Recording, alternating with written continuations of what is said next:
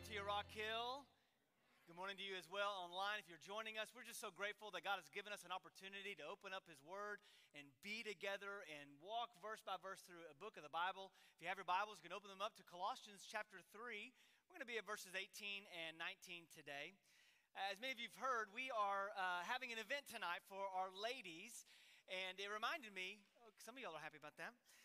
It reminded me of this moment where a church was having a women's event, and the event was centered on bring something with you that has lost its usefulness and maybe it's time to get rid of.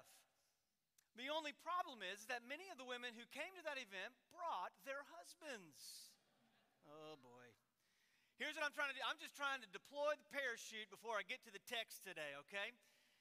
Listen, I love preaching verse by verse through books of the Bible because it causes us to come across passages that are not difficult to understand, but they are difficult to apply. There's a sense in which the verses today are very clear, very simple, very straightforward. However, the application of it is where we get into the crosshairs, mostly because we are all coming from different places, different avenues, different viewpoints. And here at Rock Hill, we want you, as we've been talking about in this series, to have a kingdom mindset. A kingdom mindset is where you don't allow the culture to define what marriage is supposed to look like. You don't allow the culture to define what even raising your children is supposed to look like. You let the kingdom to define, and therefore the scriptures to define, your marriage. And that means that we have to take an honest look and assessment as to where we are when it comes to our marriages. Notice that we're not doing a special series on marriage. We're just walking verse by verse through a text. And here, we're going to see a short yet obvious meaning to the text. But we're going to be challenged in how we're applying this text. You see, Christians are to have a different view of the world. We call it a Christian worldview. We see the world differently than the culture sees the world. We're just going to have a different approach. We're going to see things differently, and we're going to see things, Lord willing, from a kingdom mindset. A kingdom mindset is another way to say that Jesus is our Lord. You see, many of us in this room have come to faith in Jesus Christ. We call that Jesus being our Savior. That's a great thing. But you can't have Jesus as your Savior and Him not also be your Lord. Jesus being your Lord means that we are all in submission to Him and say, whatever the King wants, is why we pray, thy kingdom come, thy will be done on earth as it is in heaven. You see, a kingdom down mentality is that Jesus is our Savior, but He's also going to be our Lord. If for Jesus to be your Savior means that you've recognized that you're a sinner. Not only do you recognize that you're a sinner, you recognize that there's only one who can save you. And when you submit yourself to Him, confessing your sin to Him, He does that very thing. He saves you. And then when you're saved, you realize, as we've learned in verse 1 of this chapter 3, that you become chosen, holy, and dearly loved. And then there are some things you put off or you put to death. And there's some things that you put on in the walk of Christ. He then talks about in this text about how we are then to worship Him in psalms, hymns, and spiritual songs. And then he says in verse 17 that whatever we do, we're to do it in the name of the Lord Jesus Christ, giving thanks to the Father who is in heaven. You see, a kingdom down mindset and a kingdom down mentality is that it changes how we look and how we live in this world. Now today, Paul is going to address one of the three areas we're going to address over the next 3 weeks. And that's these: marriage, family, and work. All of us in this room have been impacted by marriage, by family, and by work. And what I love about the Bible is that it's not silent on these things that impact our real lives. So, if you have your Bibles and you've opened them up to Colossians 3, we're going to start in verse 18. If you're there, will you say word? Wives, submit to your husbands as is fitting in the Lord. Husbands, love your wives and don't be bitter toward them. Well, it sounds like an exciting passage to open up today. Now, in Colossae, you've got to understand, the man was the highest authority in the home. You could not question him. He was in charge. You are hard-pressed to find a historical document outside of the Bible that will actually give instructions to men on how they ought to love their wives. The wives would hear this, and they'd say, okay, next. Because that was just the world that they lived in. The difference here is that Paul is going to encourage them to submit as is fitting in the Lord. Our aim this morning is simply this. We would have the kingdom mindset in your marriage. A kingdom mindset in your marriage. So the first point, there's only 2 points today. The first point is this: wives, submit. Really? Wives, submit. Really? In the kingdom, wives, submit to your husband as is fitting in the Lord. Now, if there are no other questions this morning, we can all go home. Now, some of you men were really giddy about coming to church today because you knew this was next on the verses that we're going to deal with. And you are underlining it and see, look, honey, and you're circling it.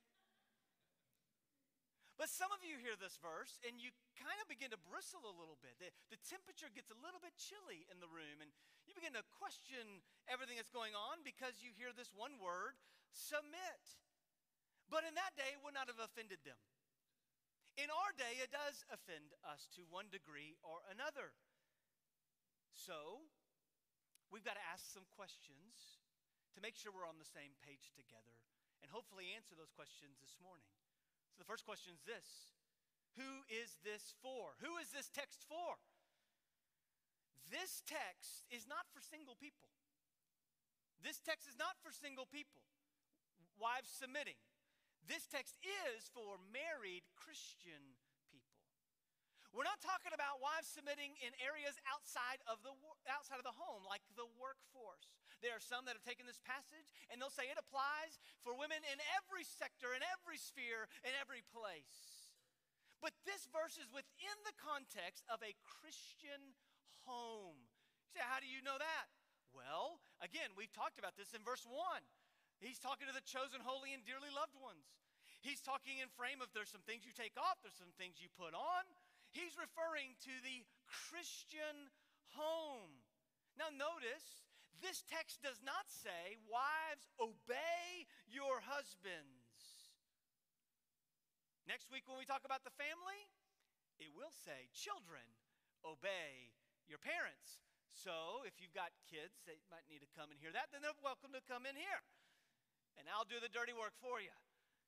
But nowhere in this text does it say, wives, obey your husband. All it says is submit. And when you hear that, it begins to bristle some of us because you all are coming from a different place. Because some sit there and ask a question like, what if my husband does not know the Lord? Do I submit to him? According to 1 Peter, he says yes.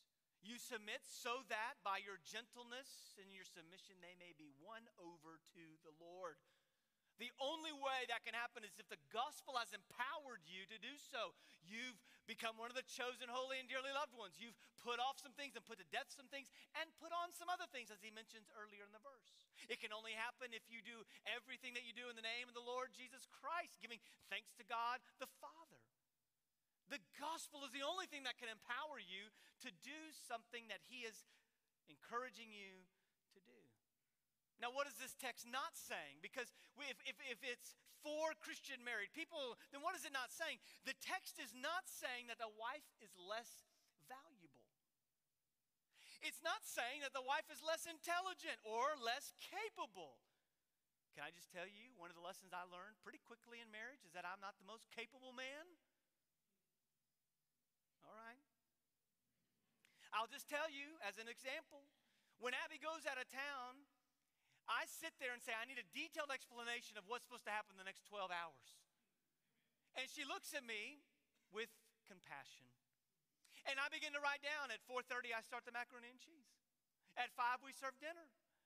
When dinner's over, hopefully it takes an hour, but it's probably going to take 5 minutes. We're going to get baths. Once baths happen, this is the bedtime. Maybe you can watch a show if you want, if you don't know what to do with them. I mean, this is the reality I live in. If they get sick, I'll say, I don't know, go eat some nachos and maybe you'll feel better. But instead, I say, well, let's go talk to your mother. She's got some black magic oils.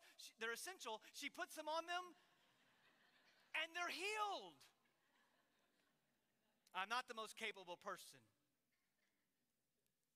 This text does not say that wives are inferior or that one is better than the other. The scripture, in fact, will tell us that men are equal with women and women are equal with men. Just like every race or demographic are equals. It does not tell me that my wife is not equal with me because she is. The text does not tell me that my wife cannot offer her opinion because, trust me, she does. It doesn't mean that my wife will always agree with me because sometimes she does not. But what submission does look like, it means that when there's a discussion or a disagreement, she will say, Michael, I follow your leadership. When you live kingdom down in your marriage, the enjoyable marriage is made possible because these verses become the natural order of the kingdom of God. So now we need to ask, well, what is submission? Because we're gonna talk about it. Well, what is it? Now, in the Greek, this word simply means to put oneself in rank under another.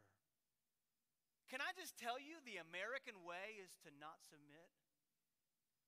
Like literally, we were founded as a country not submitting. You realize that, right? I mean, maybe you don't. You've watched Hamilton, now you have. You understand? America was birthed out of anti-submission. Somebody else telling us what to do. Now in our area, you now have to compound the fact that we're in Texas. We really don't like anybody telling us what to do. In fact, if somebody tells us what to do, we'll say, just because you told us to do that, we're not going to do it. Now you compound that we're in East Texas. We really don't want to be told what to do. Amen? Amen. Okay, there we are. But the Bible's going to tell us several different places that we're to submit. We put them on the screen for you just so you can see, but citizens are to be subject to civil authorities.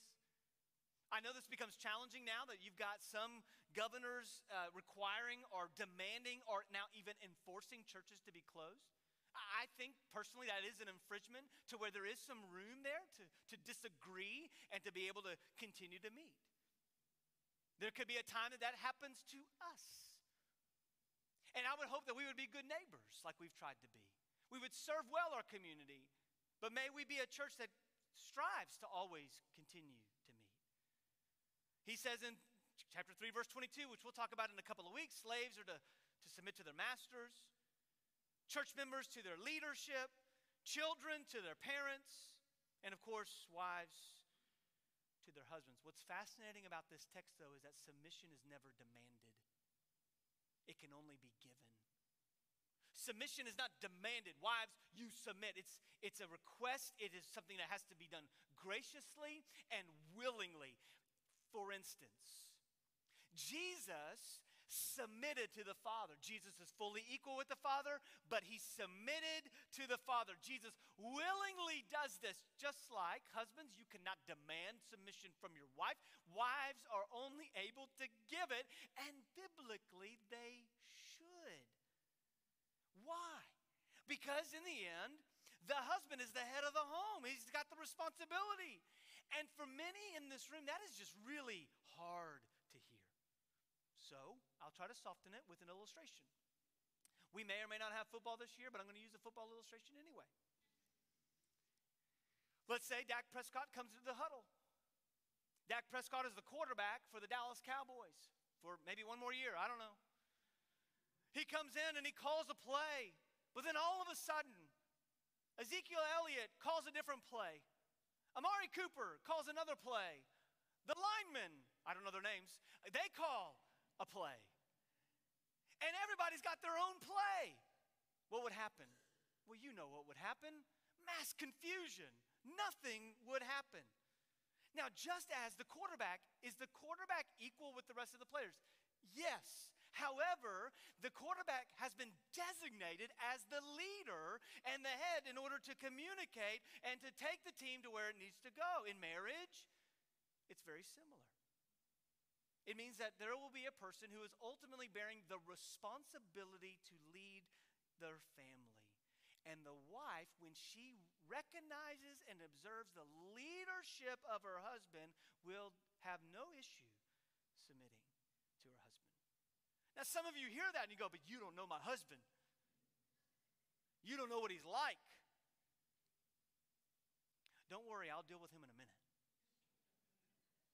But I will tell you this, I've yet to find a husband who is leading and sacrificing and loving his wife, and I've yet to find a woman who refuses to submit to that man. Here's what 1 Corinthians 11:3 says, I want you to know that Christ is the head of every man, and the man is the head of the woman, and God is the head of Christ. Again, submission does not mean that the woman is inferior to the man. It just means that he has the place of responsibility to lead his family. Just as Jesus prayed, thy will be done. So the husband is to love and lead, and the wife graciously comes and submits because this was God's design for marriage. Another question that we could ask, well then, does submission apply today? Yes. Submission involves an attitude and response to the leadership of the husband. So a wife will have no issue submitting to her husband when her husband is leading and loving well. Here's what happens.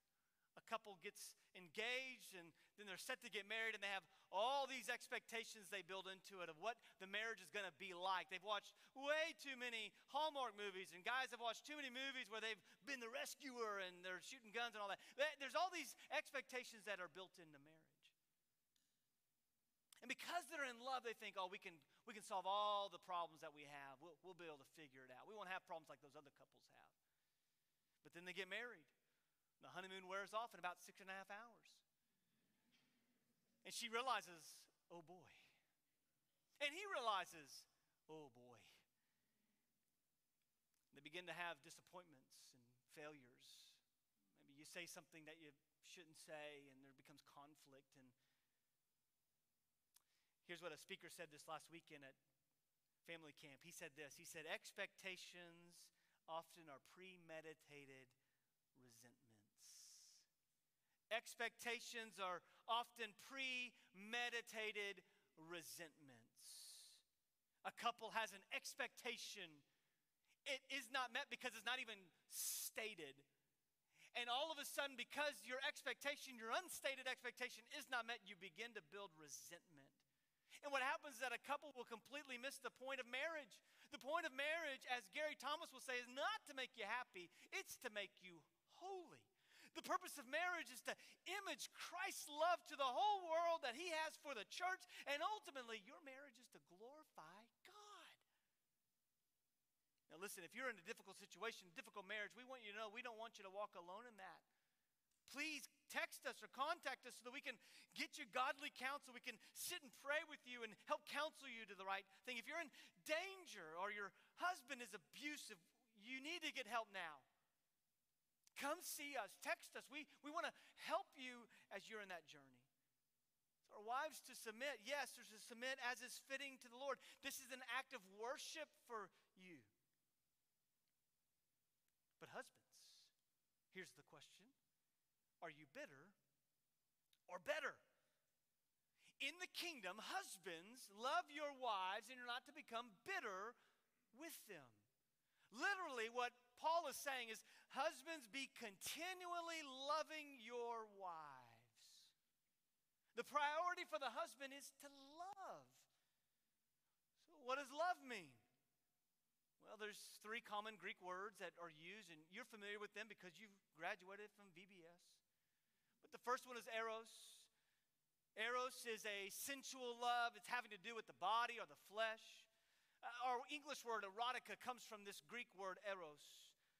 Now, a lost man can love his wife with an eros kind of love. It's not hard. He's attracted to her. A saved man ought to love his wife with that kind of love as well. God created man and God created woman distinct and unique, and he created them to be attracted to one another. It's simply how he has designed things. You shouldn't feel guilty for being attracted to your wife. You should be. And she should be attracted to you. No amens, but okay. Phileo. Phileo is another Greek word that is used. Phileo is kind of an emotional love. It's a fondness, a liking. We get our word philanthropist, one who gives money or things to those that they love or support. A lost man can love his wife emotionally. A saved man should be loving his wife emotionally. A lost man can love his wife emotionally so much to where he even weeps when she drives off to work or to wherever she's going. A lost man can write the sweetest notes to his wife. But a saved man should not become emotionally disconnected from his wife. When's the last time, men, you wrote your wife a note expressing her how much you love her? A Christian man is to be fond of his wife. But that's not how Paul describes how you should love your wife in this text. See, those two words are great, and those should be applied, but that's not how Paul's going to describe. He uses the word agapeo. Agapeo is to love without condition. It's to love without not meeting some particular standard. It's a selfless love. It's a love that arises just because you love the other person. This is the type of love that transforms a selfish man into a selfless man. This is the type of love where it causes the man to give up his rights for the sake of the one to whom he loves. This is the kind of love that Paul says, this is how you're supposed to love your wife. Again, I've yet to find a woman submit to a man who's self-sacrificing, who refuses to submit to a man who's self-sacrificing, selfless, and caring in the same way. Husbands, you're to love your wives.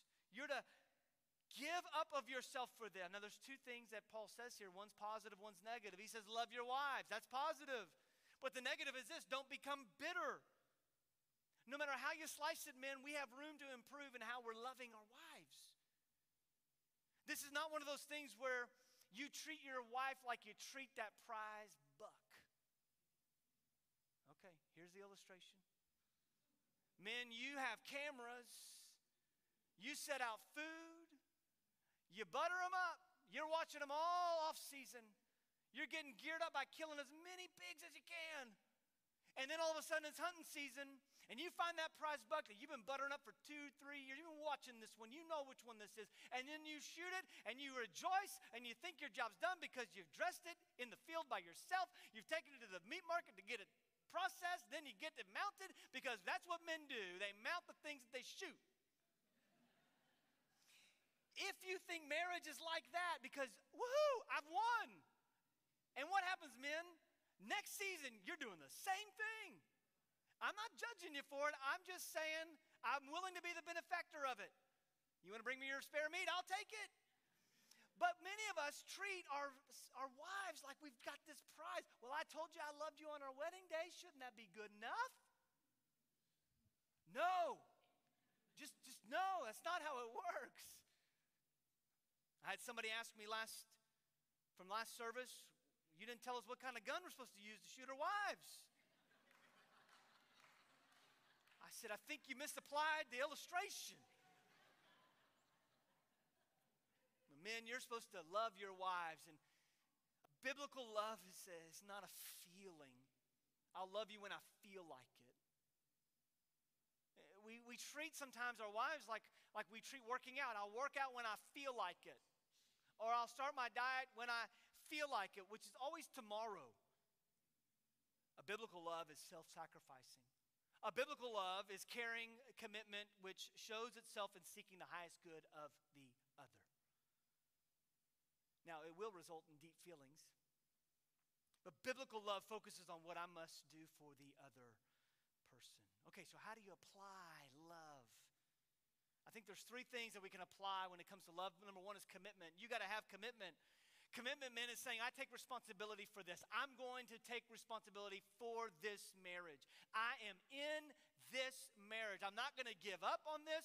And listen, I can't command my feelings to be what they need to be, but I can command my commitment. Some of you today may need to recommit your marriage. We're going to be having a marriage group that's going to be meeting called Re-Engage. You'll be hearing some information coming out soon about that, but it's for any marriage at any stage, whether you think you're really mature or really immature, to help you be committed to one another. How do you apply love? You commit, but you also have self-sacrifice. Men, it might be time that we delay the nap so we can serve our wives. Giving up of our personal rights for the other. Dying to yourself to serve your wife. And then thirdly, there needs to be oneness. You realize that when you get married, you are now one with your spouse. God made it that way. And when you're sinned against, or you've sinned against the other, you don't wait on that person to come to you to make it right. You go to them. Listen, when it comes to the gospel, the offended party made the first move. Think about this. In your relationship with God, who sinned and who's innocent? You sinned and God is innocent. Yet who made the first move to reconcile you back to Him? God did. It's the same way in marriage. Here's what happens. You get in an argument, you get in a tiff. I don't know if you have tiffs, but we don't ever argue at our home. We just have robust dialogue. But you have an argument, and all of a sudden, you're the offended party, and you go, well, I'm just going to wait till they figure it out that it's their fault and come to me. You've never done that before in your marriage. But in oneness, you realize, I'm the offended party. I'm going to go, honey, I forgive you. Well, I'm not ready to ask for forgiveness. I'm going to be patient. I'm going to be here for you. I'm not going to become bitter because my expectations are just breeding grounds for resentment. I don't want to have resentment. I don't want to become bitter with you. I want to love you and self-sacrifice. In the same way, the reversal goes for the wives. Wives, you've been offended. You go to the husband and say, I love you. I'm committed to you. I trust you, but you hurt me. Man, I've said this before, and you've heard it before. It's not anything new to me. It's not anything new to you either, but you need to be a thermostat in your home, not a thermometer. A thermostat sets the temperature in the home. And it happens so quickly that you come home and you've had a long and hard day and you're upset, and your wife goes, you just need to take 5 minutes and recalibrate and maybe come back in the door because you're bringing everything from work with you into the house.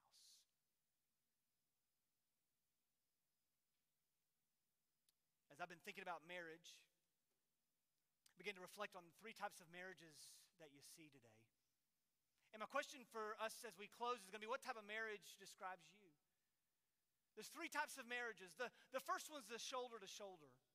The shoulder-to-shoulder marriage is really easy and naturally to fall into. The shoulder-to-shoulder marriage is the one that you're getting the kids to the ball field, that you're going from one thing to the next. You're doing homework, but you haven't had any homework. It's been the longest spring break ever. But you're doing homework, you're getting them bathed, you're putting them to bed, they're waking up in the middle of the night, then you're putting them back to bed, then they're getting in your bed, and you're going, I thought we had a big bed, but we don't have a big enough bed, then you get a bigger bed, and then you have more kids, and they all come into the bed, then the dog comes into the bed. This is shoulder to shoulder. A lot of work in that marriage. A lot of things happen, a lot of moving parts, and it is so natural and easy to fall into that. The next marriage is back to back. Back to back are those that aren't communicating. They're barely talking. They're like ships passing in the night. There's a lot of fighting, a lot of tolerating. In fact, often, and I'm not judging anybody's sleeping patterns, and I'm not going to, but the imagery is this: you lie in bed, you roll over on your side, and you're back to one another, just enough room to leave room for the enemy to divide your marriage. It's amazing that when we do weddings, there's a moment where they're shoulder to shoulder as they're facing the minister. But notice that in a wedding, you never have them do their vows back to back. You ever says that? I commit to love you. You don't do that. What do? They turn face to face. Some of our marriages are shoulder to shoulder. Some of them are back to back, but I hope that you can have a face to face marriage. What do I mean by that? Well, it's kind of a biblical analogy because the Bible will talk about how God has a face to face relationship, or God would meet somebody face to face. You see, a couple at marriage, they turn and they look each other in the eye. They're making these covenant and these vows to one another, saying, I'm committing to you. I'm going to love you in sickness and in health. I'm going to love you no matter what happens. I am for you. And so often what happens, because we've been shoulder to shoulder for some time and then we begin to go back to back, we've forgotten what it's like to look at your spouse face to face. And maybe today, you just take a few moments and look your spouse in the face and say, I love you. I'm committed to you. I am for you. And I know that there have been times where we've been shoulder to shoulder, and right now maybe we're back to back, but I'm committing to you. I want to be the husband, or I want to be the wife that has a face-to-face relationship with my husband. It's not possible on your own strength. It's only possible with the gospel. It's why I love Christian weddings. Yes, I said Christian weddings. Because at a Christian wedding, nobody just stands there alone. They usually bring way too many people in their wedding party. But it's a picture to say, hey, you can't do marriage alone. You got to have people surrounded around you. It's why the husband will wait at the end of the aisle for his bride to come down, and she wears white to signify purity. Now, we all know that we're sinners, but we're saved by God's grace, and so God has made us clean, and the husband welcomes her just like Christ welcomes the bride, the church. He then walks up with her, and then he makes some commitments and vows to her. They then have a great big party, COVID, social distance, party. And they go and they eat good food. They then celebrate. Why? Because one day when we are meted up as the bride with the groom, we're going to have a party in heaven. And the buffet will be big, and it will be tasty, and it will be good, and nothing will be cold. It will be perfect just as God had designed it. And then all that is a foretaste of our life together with God. Your marriage should not be side to side. Your marriage should not be back to back. Your marriage should be face to face. Because one day, before the Father, we'll see him. We'll see him. And he'll say, come. Well done. Where are you at in your marriage? Where are you at? It's only made possible by the gospel that you could be made face to face. Will you pray with me? Father, we thank you for this opportunity to open your word. God, we know there's some in this room that may need to respond to you. There's some that may need to pray this morning. Some may need to just make some recommitments. But God, we're asking that you would do a work in us, that we could be the church and the people you've called us to be. God, we love you. We thank you for this opportunity. Now, Holy Spirit, do your work among us. In Christ's name.